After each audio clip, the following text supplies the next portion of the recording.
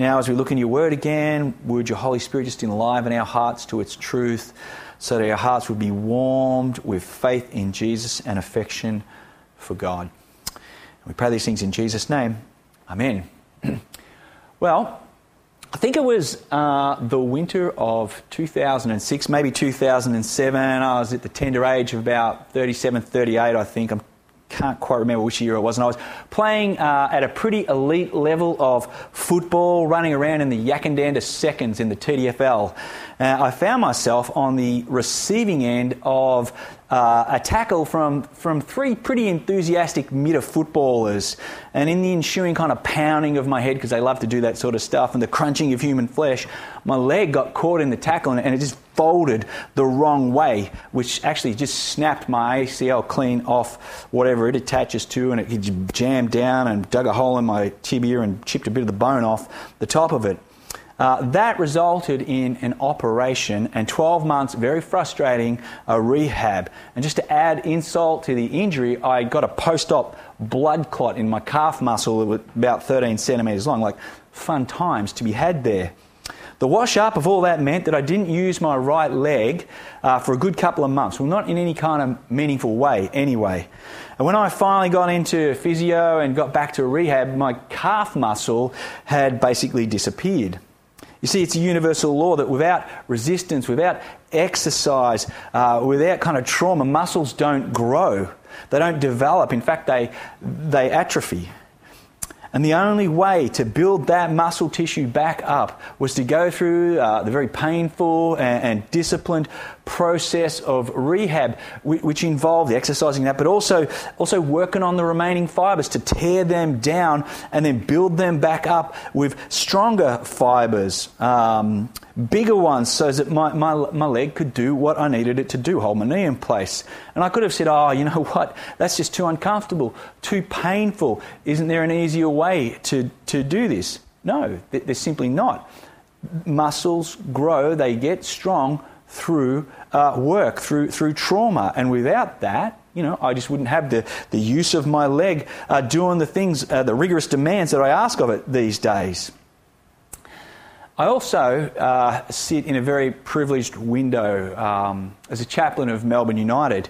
And before COVID turned up, I used to be able to get in and watch these athletes, these very fit athletes, push their bodies to the physical limits, like going hard, like GPS trackers, catapult stuff on them, monitoring their growth in speed, their endurance, their vertical leap, their recovery, heart rates, all this kind of stuff. And if you were silly enough to interrupt them in one of these sessions and say, hey, you know, how's this going, guys? They would literally jam a basketball down your throat. But ask them, do they love the reward of playing basketball? Do they love what all that hard work brings? Do they love what the perseverance through that brings them? Then they just light up with joy because they know that their experience and their joy of basketball comes through the hard work and the pain of training, of pushing their bodies to the limits, of persevering in that space. I've also been married for 24 years now. Happy birthday, happy Valentine's Day. Happy birthday, Valentine's Day. We might see each other. We parted ways at about 5 o'clock this morning. I don't know when Sandy will get home. She's a florist. But I've been married for 24 years. And here's what I've discovered. Marriage is hard work. It's beautiful, but it's also painful. And the greatest beauty in marriage always lies on the other side of pain. This idea that you find a soulmate, that you discover a soulmate, that's like a Disneyland fantasy. You do not find soulmates, you build soulmates. You build them in a furnace. You build them and mold them through trials and adversity. That's how soulmates are made. Ask anyone, in marriage or out of marriage, regardless, that the strongest, most intimate relationships are the ones born out of adversity, born out of hardship. Now, just a quick clarification. I'm not talking about abuse in a relationship. That builds nothing. It has no place in a marriage. It has no place in anything. It has no place in society. However, in a marriage, you put two sinful, self-centered people with radically different family of origin issues in a room together for life, and you are bound to have conflict, but good conflict, where every insecurity, every vulnerability is challenged and rebuilt into something stronger, something more mature. But only if you persevere, only if you consider that maybe this is an opportunity to grow, that maybe this person that I'm married to sees something in me that I don't see, and they're helping me grow. The alternative to that is that marriage is just a train wreck. You give up, it's too hard, or you just go your own separate ways in the same room. But if you let marriage do the work it's designed to do, to grow you into people worth being married to, and trust me, you do not start that way, you need to grow there, then you'll reap the rewards of that. Deep joy, beauty, all these kinds of things will come. And I could say that about every aspect of life, I reckon. I've mentioned 3 in my own life. I could talk about school, I could talk about work, parenting, health, and say it's hard at times, it's difficult. These things have trials, but unless you do the work in these trials, unless you use the tools and the wisdom at your disposal, building resilience, developing maturity, you are never going to see the full beauty and experience the full range of any of these areas of life. They will always just be a shadow. They'll always be a cheap knockoff. And maybe you might, in the end, fold in these things, give up in these things, become bitter even about some of these things. You just give up and miss out. Tell me I'm making this up. Tell me I'm being dramatic. Tell me that the richest experiences in life, the stories with the greatest meaning, the sweetest success, the ones that bring joy are not the ones on the other side of adversity and hardship, of doubt and uncertainty. We grow physically, mentally, relationally and emotionally, intellectually through wise perseverance when these environments are under test and trial, when they're challenged. And our richest stories are the ones of what we've learned in these trials, how these things have shaped us, how they've grown us, how trials have helped us become more balanced, more intimate, more matured people. Why then, if God has designed every other aspect of life to grow through perseverance, do we get bent out of shape when God says that's how you grow spiritually? That's how you grow in relationship with me. That's how you and I build a story of faith that equips you to know me and to enjoy me, and out of that live life the way I designed for your deep joy and your eternal reward. You know, the Christian life is not maintained and matured by the Holy Spirit just sprinkling magic Jesus dust on you each morning, inoculating you to reality, rather than subjecting you to it, to be shaped by it.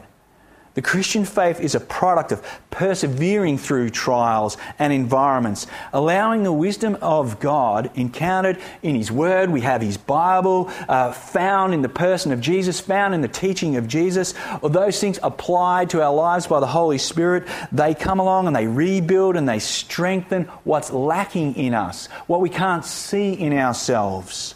They refine and renew what's damaged. They lead us to joy and stories of meaning and maturity, rich in their encounter of growth, rich in their relationship with God.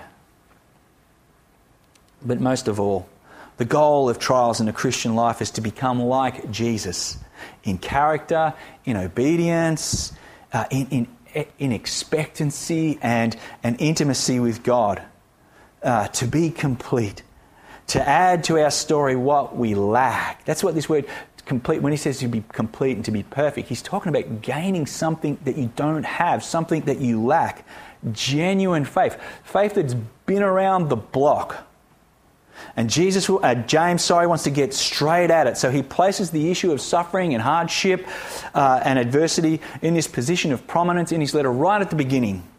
And James clears up, or he hits head on, the idea that Christians get put on a different set of tracks when it comes to suffering and hardship, that their experience of these things should be somehow mitigated by their faith. You know, if God loves us, surely He wouldn't let us suffer, you know. Surely He wouldn't let us have hardships. Well, maybe like little ones, you know, but not devastating ones, not overwhelming stuff. No, says James. Whatever can happen to any person in this broken and fallen world can and will happen to any Christian. The difference that James is going to describe is in interpretation, as in approach to these things. James says, when you meet, not if, not just in case, who knows, but when you meet trials. And who is James talking to? Who are these people that are going to win some trials? Are they Christians with poor faith? Are they people who haven't been paying attention? No, he says, my brothers. That's how he starts. Which is shorthand for men and women who share a common faith in Jesus. That's the scope in which James uses this word adelphoi. It's wide in its inclusion and it's narrow in its object. Anyone who has a faith in Jesus, all Christians, no one is exempt. There's no qualifications. If you love Jesus and your goal is to be like Him, you will meet trials. Meet trials of various kinds. You know, no one's greater than their master, right? Again, James is being intentionally broad and inclusive. He casts a wide net because he knows that if he just lists specific trials, like he just mentions the particular trials that a particular group of people that he's writing to are facing, like being exploited in court for their Christian faith, like being marginalised, impoverished because their faith is seen as a perversity, it's perverse to society, it's kind of a little bit like living in Victoria. Then religious persecution would be seen as the particular trials through which God makes Christians perfect and complete. And because we tend towards that kind of stupidity, we would make categories of which trials are one God is interested in and which trials He's not. But James says various trials. These various trials are things in our surrounding environment, our surrounding in relationships that are challenging. Or they can be inner wrestles, enticements within us to sin. They can be challenges and trials towards temptation.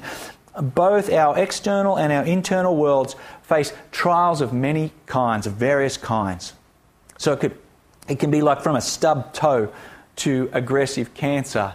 It can be from a failing marriage to a failing career. Or conversely, it could be that you have a wildly successful life, because trials are not merely about disadvantage, they're also about opportunity. Either of these things can tempt you into sin. Either of these things can cause you to be self-sufficient. They can cause you to be self-wise. They can cause you to not need God or not think you need God, or they can cause you to blame God. That's why James says in verses 9 to 12 that both the lowly and the rich need to be mindful of what they make much of. Is it in the things that fade, either in trials or accomplishment? Or is it in how the provision of God's gospel in Jesus, which humbles the proud and lifts up the lowly to faith, comes to both equally?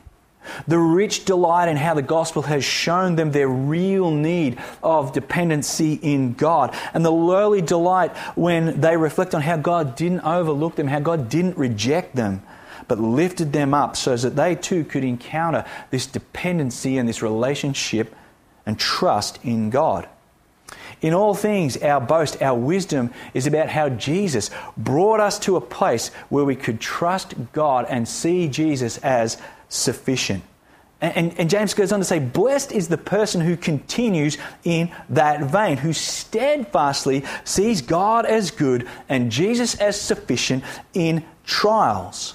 The joy of that experience in this life will eventually find its full expression in eternity. So the little tastes of faith, the beauty and the goodness of that in this broken world, when we get to eternity, will be like a banquet where you are the guest of honor, crown on your head. That's the reward. That's what awaits for a faith that perseveres, that sees God as good and Jesus as sufficient. It's not like the faith of the secularist that says, all you will ever receive out of life, it happens now. All we have is now.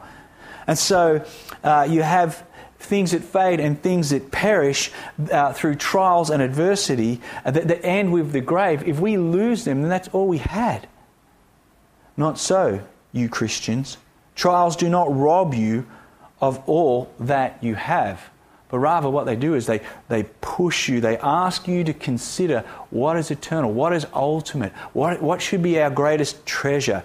God and His goodness, Jesus and His sufficiency for us. James says, my brother, my siblings in Christ, you are to adopt this particular approach to trials of various kinds. You are to consider it or count it as all joy or pure joy. Now, James is not saying that having cancer should be considered as joy. It's not. It's a terrible violation of human life, of things. James is not saying that when we're struggling with addiction, that should be a joy. That's, again, a terrible violation of human worship.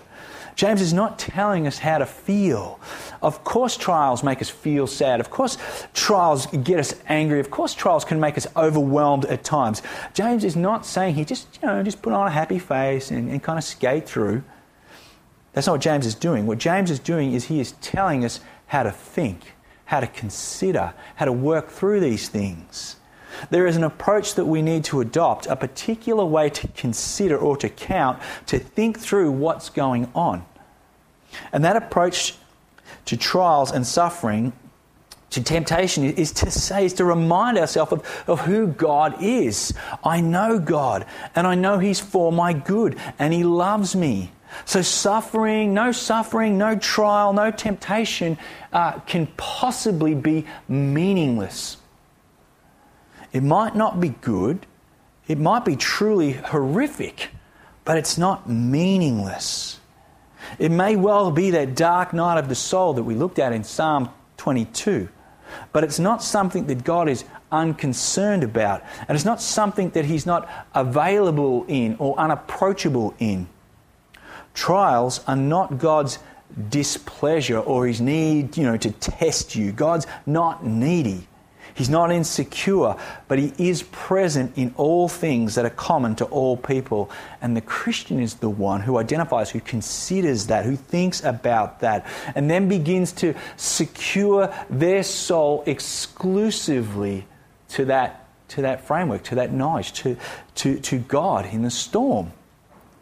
James says, consider what it is that God can accomplish in us. What it is that God can transform in me if I persevere, not aimlessly, but faithfully. Is this trial approached with steadfast faith that sees opportunity to gain more of the most valuable thing on earth? Faith.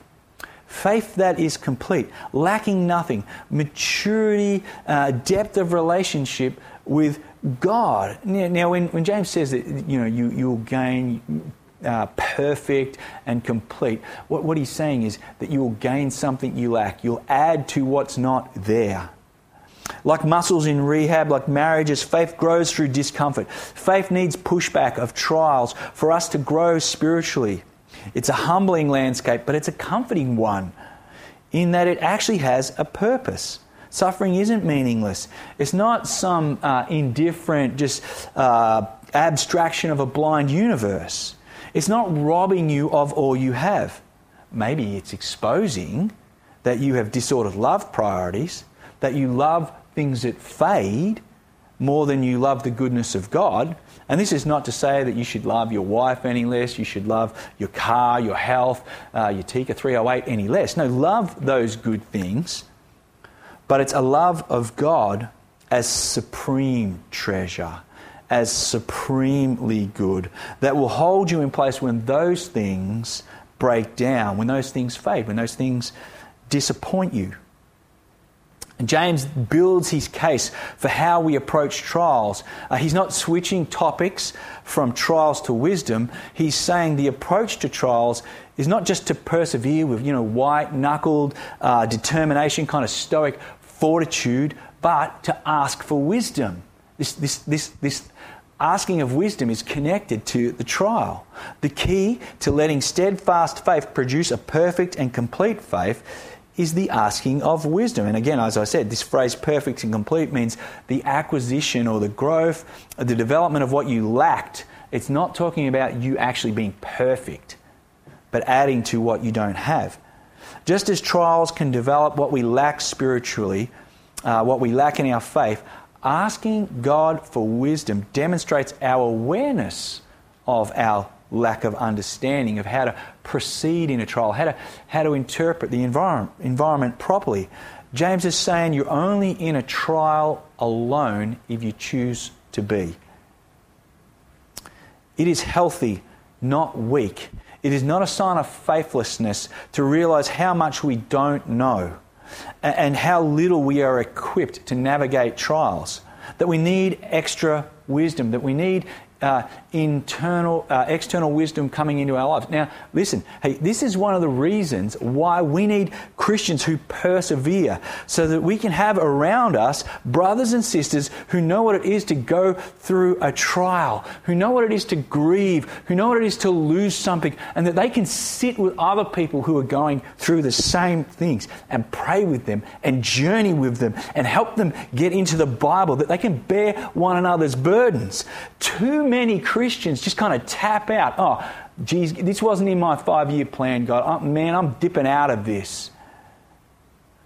We need Christians who can persevere so that we can build a community that gets around other people who find themselves in the storm. Our faith community is weaker for Christians who just go, oh, this wasn't on my plan. What are you doing, God?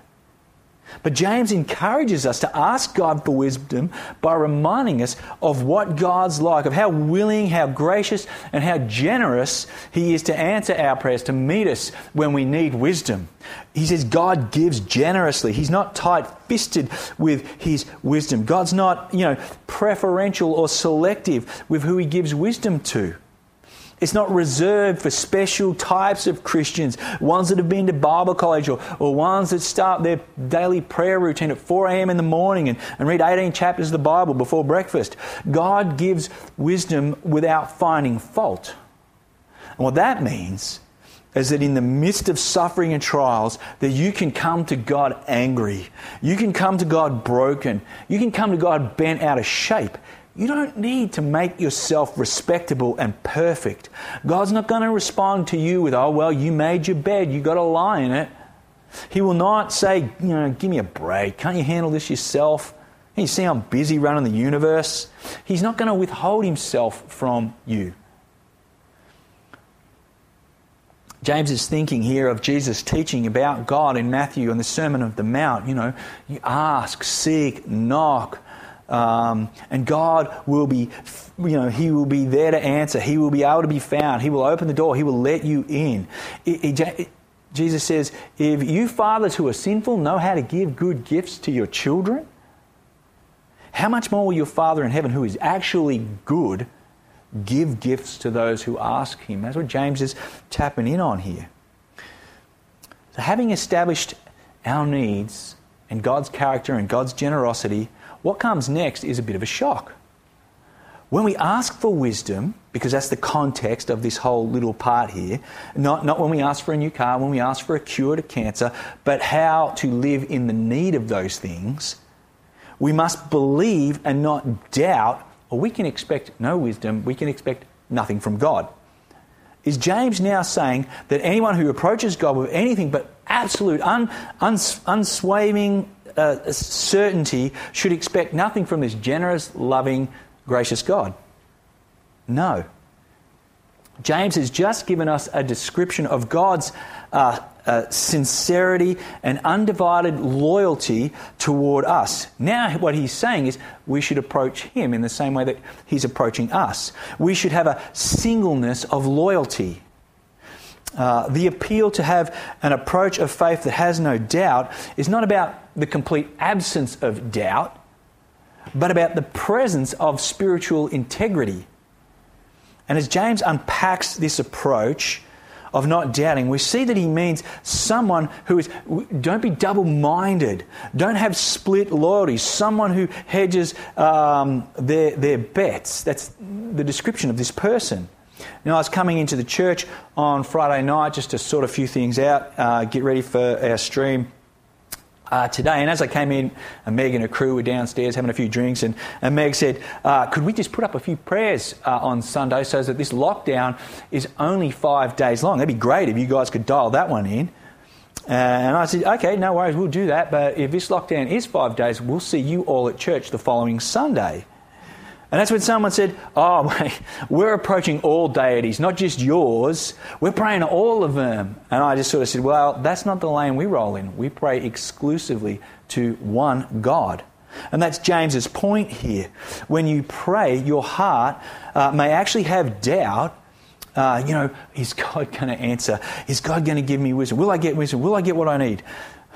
What you can't have is divided loyalties. In your doubt, pray to God only. In your heart, believe that the wisdom you need can only be found in God. Don't be praying to God and then reading, the astronomy forecast in the paper. Don't be praying to God and then seeing what Oprah's got on a podcast for you.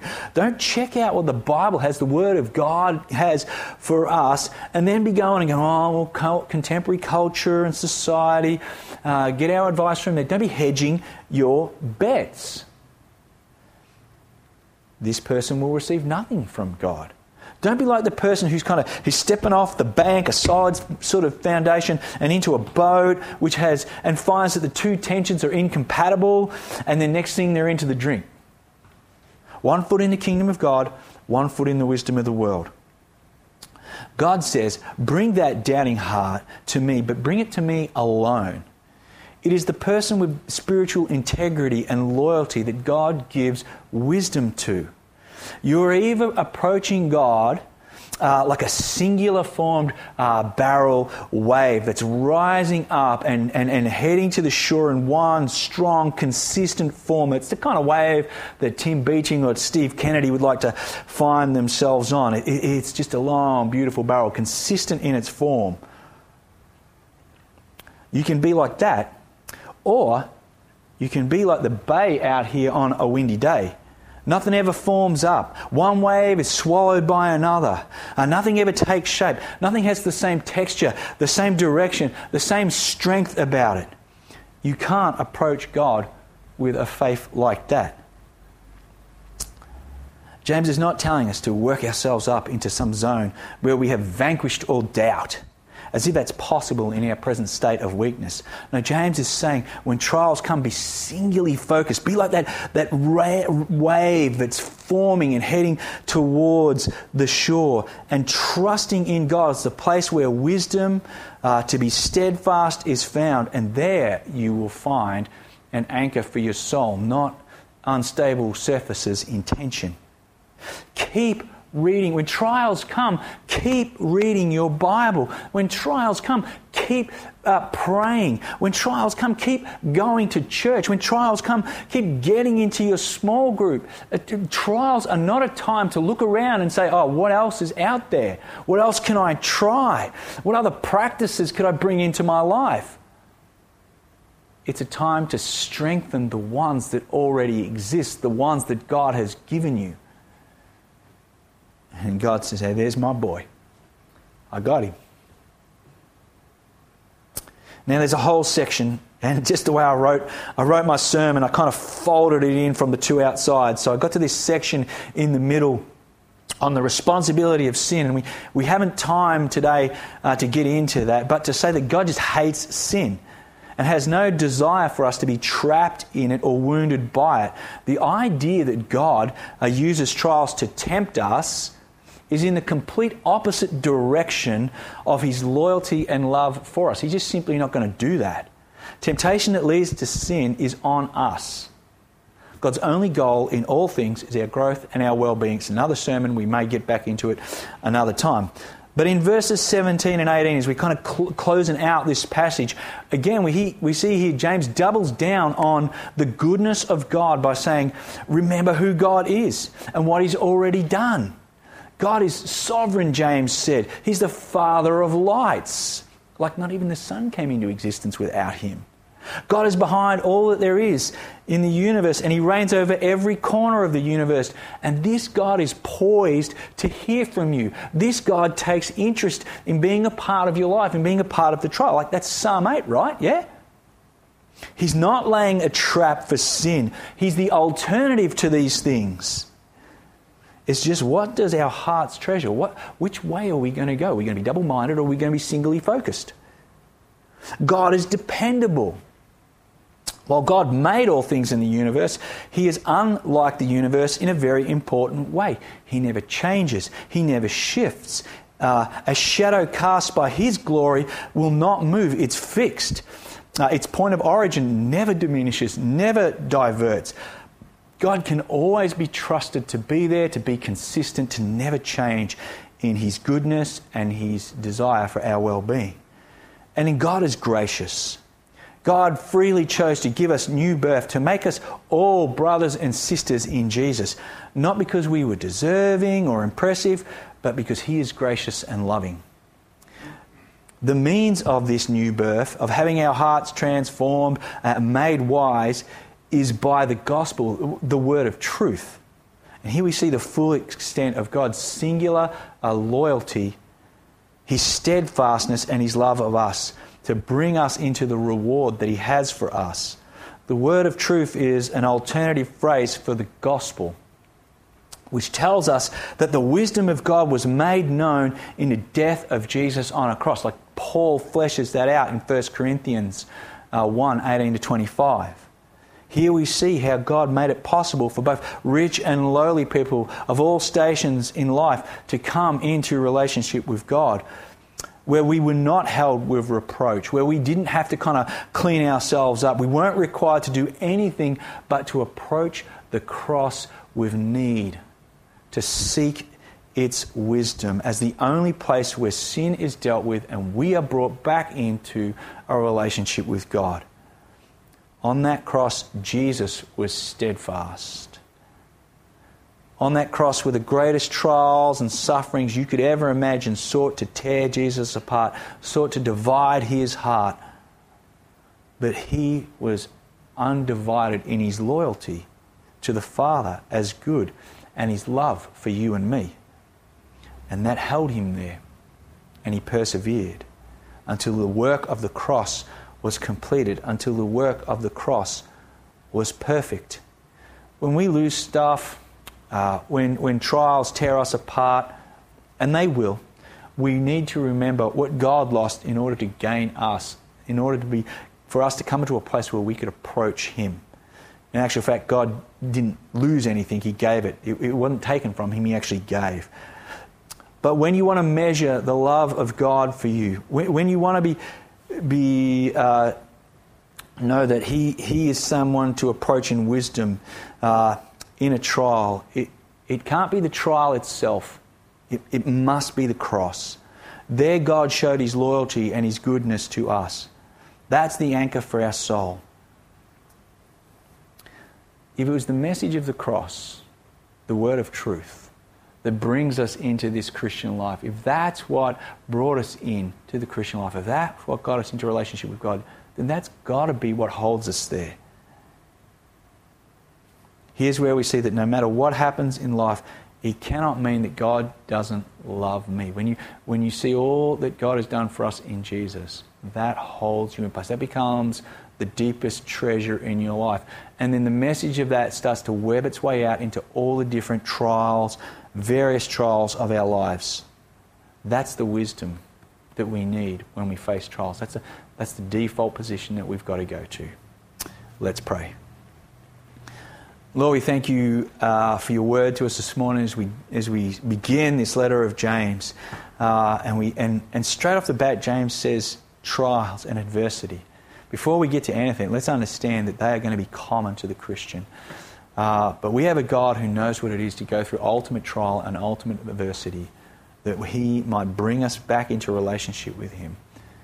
And as our hearts shift and move around, would they secure themselves in the fact that God is for us, that He is for our well-being, and He has done much to get us to a space where we can seek Him. And we thank you for that, and we pray these things in Jesus' name. Amen.